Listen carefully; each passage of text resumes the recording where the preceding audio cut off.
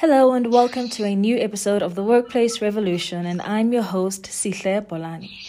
Women in Business and Venture Capitalism. Today I'm going to be in conversation with Brittany Winters about her journey as a woman in business and how she was able to secure venture capital to fund her business and where that journey has taken her. Brittany, thank you so much for joining me for this conversation. Yeah, thank you for having me. I'm excited. So for the purpose of our listeners, won't you just please talk us through your journey, how your career got started and what led you, to being a woman in business?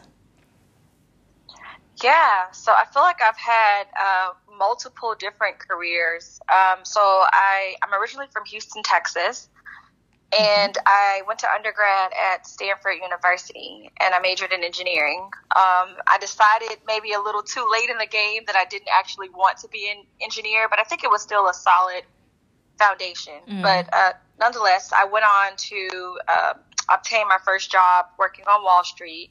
I did that for about 2 years as an analyst, and that was in New York City.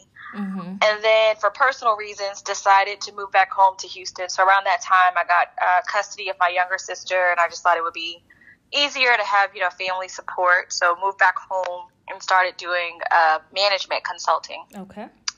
Through that career, I got staffed on a project at Shell Oil Company. And I loved the project that I was working on. They extended me a full-time offer. And so I went to work for Shell. I'd always wanted to pursue an MBA. So while I was at Shell, I applied and then got into Harvard Business School.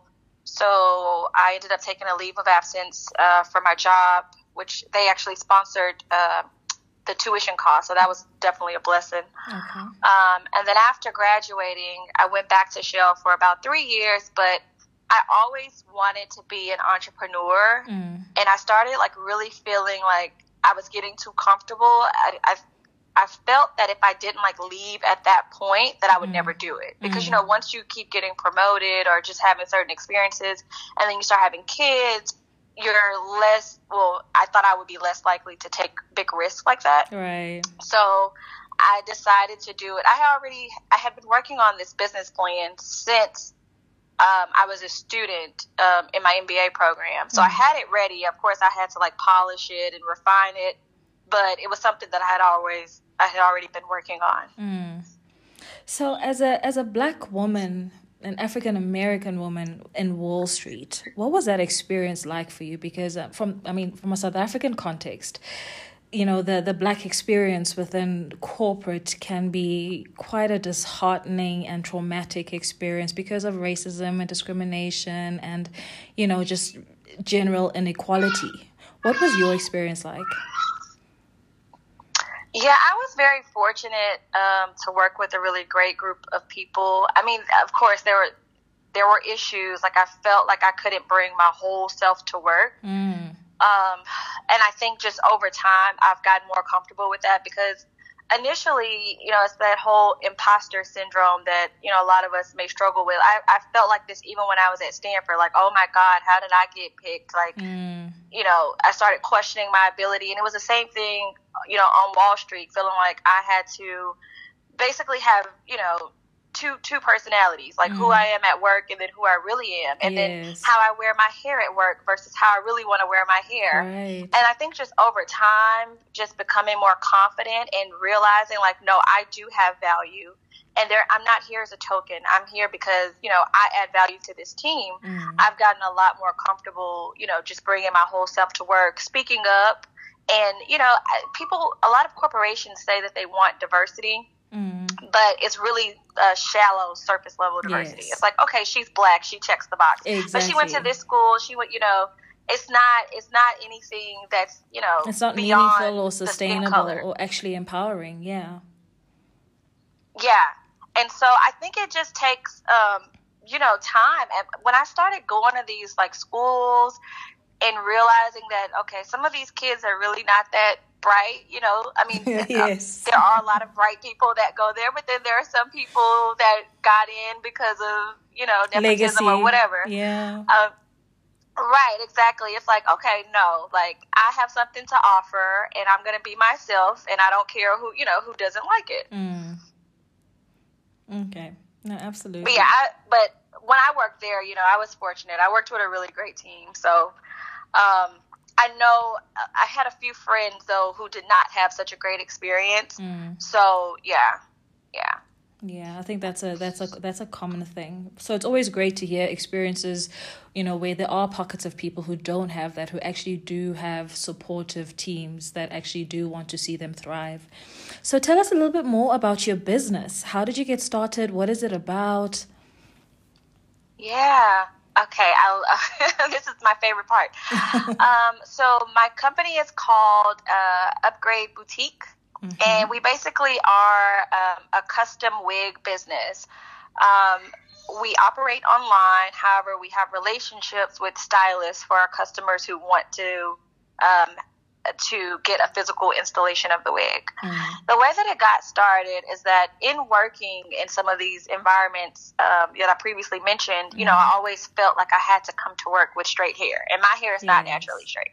And I felt like I started getting addicted to weaves. I'm not there anymore. Like, I'm comfortable. Like, one day I'll have a weave or a wig in, and the next day I'm just fully natural, and I'm comfortable in both scenarios. But it took me a while to get to that point. So I was always wearing weaves, not really wigs at that point. And it was just so expensive and so time consuming because before wigs became popular again, I was getting sew-ins. Sometimes I would take a personal day from work to get my hair done. And then when I got to Harvard, which is in Boston, and it was very hard for me to find talented stylists. So a group of us, we would take a day trip to New York and get our hair done. And I was just thinking, this is the most ridiculous thing. Yeah, there has crazy. to be a better way. Right. There has to be a better way to deliver this service. And so I just started doing more research. I initially partnered with a friend who was a stylist. We're no longer partners, but now we have a network of stylists. But the whole premise is that, our mission is to save women of color valuable time and money that is often spent on hair. So instead of you having to go sit in a salon for hours, or spend $1,000 on a high quality wig. We customize wigs behind the scene. You basically upload the picture of the style, and the color job that you want. We kind of have a size guide on the website, and then we partner with those stylists in the background, and we can ship it directly to you, and it'll arrive ready to wear. Oh, wow. Okay. And how long has this business been running? Since June of last year. So almost a year. Okay, fantastic. And then, so for a lot of people, a lot of us sit with business ideas, right? So many people, want to be or aspire to be entrepreneurs and to run their own businesses. But for, a majority of the time, the ideas kind of just never move beyond the idea phase because obviously the issues of funding come up quite often. So how did you go about getting your business started?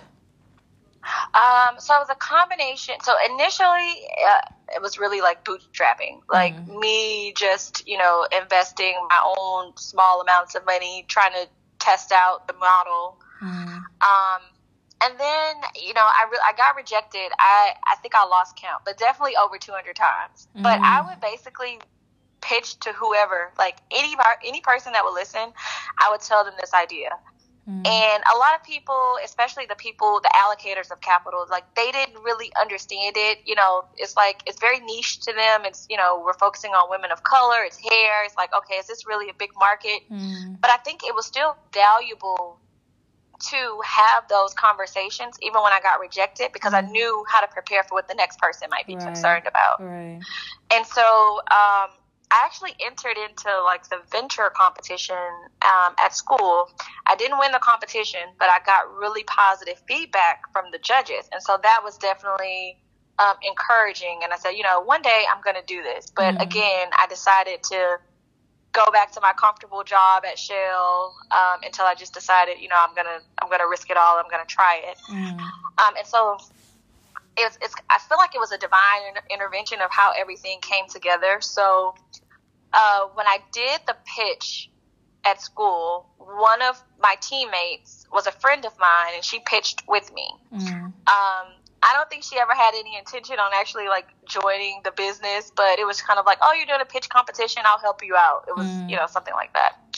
So one day I called her and I was like complaining just about my job. I had recently switched teams. I was really unhappy. I felt unfulfilled.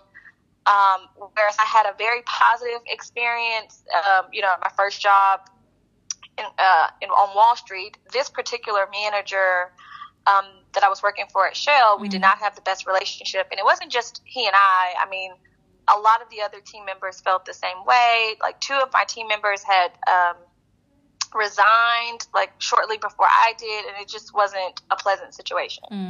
So, my friend, she was like, well, why are you still there? Like, what's keeping you there? And I was like, well, I'm not like you. Like, if I don't have a job, I'm not going to be okay. Like, some people can just quit their job and you can rely on savings. Yes. And I have people in my family that depend on me. So I was really afraid to take the risk. And she said, well, what would it take for you to just like try it? Because I don't want you to live with regret. And I said, well, definitely startup capital, because, I don't have enough to get started. And her and her husband, they were my first angel investors. And this was a classmate. So once I got the funding from her, I think the hardest part is just getting the first person to believe in you. Because then, it's easier to market it to other people. It's like, oh, well, you've raised some money and you've done some tests to validate the concept, and you just have more data, more proof of concept, and it just helps other people get comfortable. The VC world, though, was completely different. It's still pretty difficult to navigate. I think for women of color, even if you go to the quote-unquote right schools, it still can be a very insular world. Whereas I've seen a lot of white males that get funded just because they have an idea. Yeah. It's like black women, you have to go out and you have to prove, yeah. You have to prove that there's a demand. You have to go generate some money and then we'll invest in you. And, it's really unfair, but I'm hoping that, as more people, more of us become investors and kind of change the way that world operates, or at least understand it better, that, we'll have more opportunities to get VC funding. And for somebody who has never either heard about venture capital or how it works, what was it? How would you explain the process to somebody? How do you identify potential investors, and how do you package your concept in a way that is attractive to them? Okay. So identifying potential investors, I think that's the hardest part, because, again, it's a very insular world, and sometimes you need somebody to make an introduction for you. And that's the thing that I don't like about it. I'm still trying to learn, how to navigate, but it's not impossible. I think, I started just cold calling people, not cold calling, but cold emailing. Like, here's my pitch. This is, I'm trying to raise funding for this idea, and basically here it is.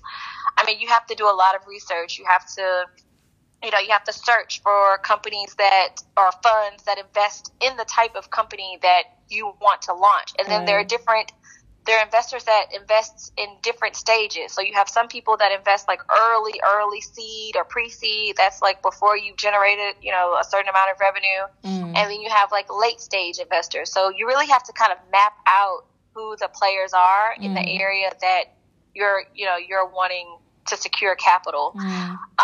I think it's easier if you're doing a tech business. It's just, VC funds love tech because they think it's easier to scale. Yeah. In my case, doing something which initially didn't start off as tech. Initially, there was like this brick and mortar component. And so that was already like a big, red flag for a lot of investors. Yeah. Because initially I pitched it as like a dry bar for custom wigs, and I saw we were not getting a lot of traction with that. So I said, you know what, let me dig deeper and see how we can pivot this a little to make it more attractive for investors. But it actually ended up being attractive for consumers too. As far as the what you want to include in the pitch, you definitely want to identify the problem that you're trying to solve. So don't think of it as just, I want to start this company. No, you need to identify, this is the problem, and this is how many people it affects, and this is what I'm trying to solve. Then you go into more detail on the solution. You need to also research, like, how big is the target market. So because VCs, they want to invest in something that has the potential to scale. So if it's just a problem a solution that's only going to help a small amount of people, then you're reducing your chances of securing an investment. But if it's something that, even if it's women of color, that's still a large number of people. If you can show that, 40 or 50% of the women in this category, have this same problem. Right. In addition to that, you want to provide, so one of the issues that I ran into is that I'm used to putting decks together for Wall Street. And so it was a lot of like numbers and text. And I found that with the VC world, they were less interested in like some of the smaller details with the numbers. They just want to see the potential for growth. So really focusing in on the revenue potential, and maybe like the unit economics. So, how much profit is there in one sale that you make? It's, you don't have to go as detailed as if you were building out something, if you're working on Wall Street, I would say. And then also just pictures. That really helped because I had to educate these mostly like white males on like the pain point that Black women were facing. And I found that when I removed some of the text and just put in pictures or schematics of like, okay, this is the process. This is what we have to go through to get our hair done a certain way. And this is what I envision the process to be. That really went a long way. Okay. And then in terms of, obviously a key component when you are running your own business is firstly, obviously identifying your target audience, but then comes the marketing. How have you managed to break into the market? Yeah, so we rely very heavily on social media, primarily Instagram, which is great because, it's free unless you do Instagram ads, which can be very useful as well. We haven't really used a lot of marketing outside of Instagram. I made one I would say mistake. I did a radio campaign and we didn't get any traction with that. Right. So since then, I've really just kind of focused in on social media and letting the wigs kind of speak for themselves. We've had a lot of our wigs, I wouldn't say go viral, but we've gotten a lot of likes. And then if we see that something is really something has a lot of engagement, then we'll promote it on Instagram or Facebook. And that's our primary mechanism for marketing right now. Okay. And now with the whole world trying to grapple with, COVID-19 and the various ways that it's been impacting businesses of all sizes all over the world, what has the impact been like for your business? So there's been, I would say, a positive and a negative. The negative is, of course, we've had a decline in sales just because, people are losing their jobs. And, if you're losing your job, hair is not going to be the biggest priority. On the positive side, I would say that it's given us the opportunity to really build out the e-commerce platform. So I think I mentioned initially our product and service was integrated. So you would buy the wig, you could come in and get it installed. Since COVID-19, we've really focused more on the e-commerce platform and just having stylists work from home because, we had to shut the salon down. So stylists were working from home and we were just shipping wigs ready to wear to customers. Right. And since we've seen that, okay, this actually works, we've decided to invest more heavily into that part of the model. And do you only ship to the US or do you ship to other geographies as well? No, we ship worldwide. Okay. So I would love to ship you a wig, actually, so you can test it out. Please, actually, I've never worn a wig in my life, so I would love to try one.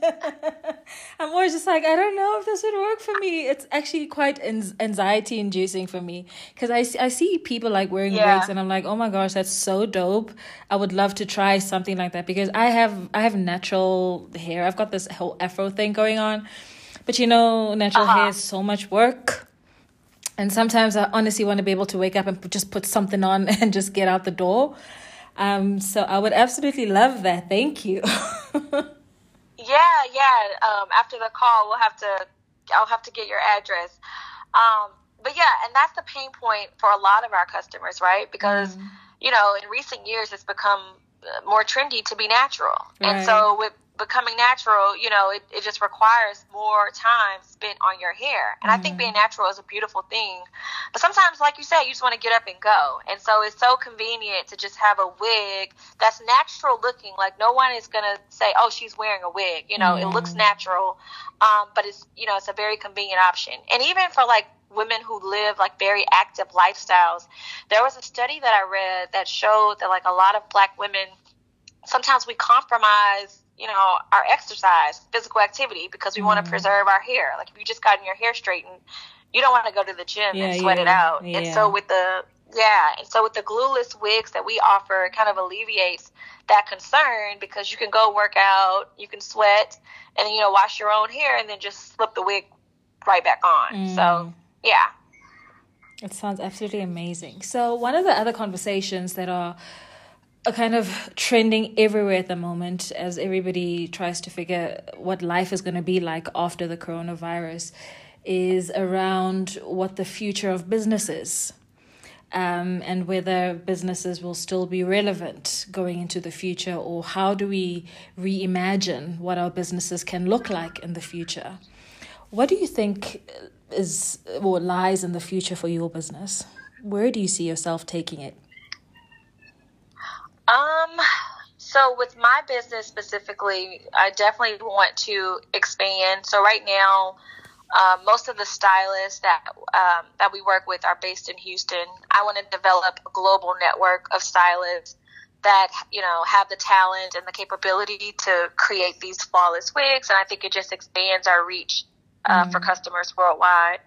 I also want to invest in training and more like, safety net programs for stylists. A lot of stylists, they get paid in cash. A lot of them don't have retirement benefits or even health insurance. So I've actually been exploring ways to create a group where stylists can benefit, from being connected to a network and access more like healthcare benefits. So things of that nature.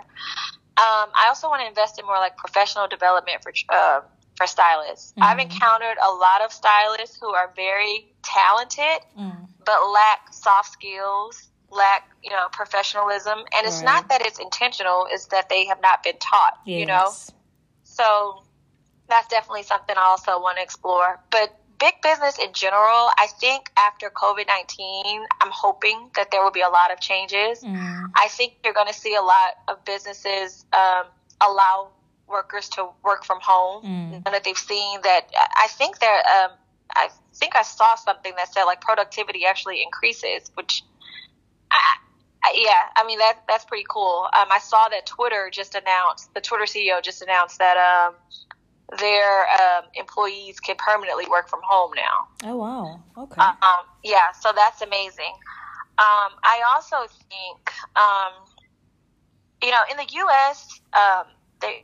Companies are really ran on what's best for the shareholder, what's best for the owners, Same here. And I think we have to change to a model of what's better for all the stakeholders. Yes. You have to consider the employees, the owners, the community, the customers. And I think that those things should be given equal consideration. Absolutely. Or else you end up in situations where the rich get richer and the poor get poorer, and there's just this growing divide, and it's not sustainable. Absolutely. So I definitely think that COVID-19 could be the catalyst for making that change. At least I'm hopeful that that's the case. I think those are two big changes that I'm hoping to see with businesses going forward.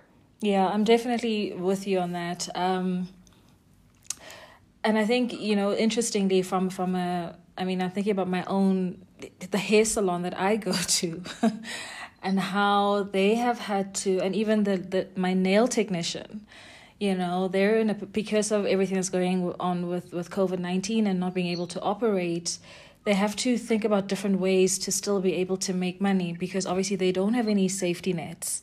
They don't have any savings. They could have never imagined that they need to prepare for something like this. And so they're having to start thinking about, okay, people can buy vouchers, so that they get some cash flow coming in, and then you can use the voucher whenever the lockdown is over, Right. Yeah, I saw a lot of stylists doing that. Yeah. It's very sad because, a lot of people don't, and it's not even that it's laziness or an unwillingness to do so. People just don't know that they need to be thinking about different scenarios in order to protect themselves and their businesses. Exactly. Yeah, if you're used to being able to just wake up and, do hair and make money in that same day, and we've never really had anything like this happen before.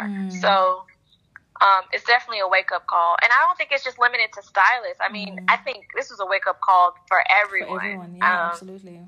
Every industry was impacted, unless you're like Amazon. Yeah. Yeah, they're doing great. We're buying everything. Yeah. Right. Oh my gosh, this has been such an amazing conversation, and also so interesting because, we hear so much about, business funding and venture capitalism, but it always seems like such an intimidating topic to go into because it always seems so exclusive and so white. And it's never really felt like a space that is welcoming to Black bodies and particularly Black women. So it's really been amazing to hear the perspective and experiences of a Black woman who's gone through that process and is able to share, your own experiences that people can learn from and be able to apply to their own ideas so that we can start seeing more Black people and people of color coming into the space and getting that funding and us seeing these businesses out there.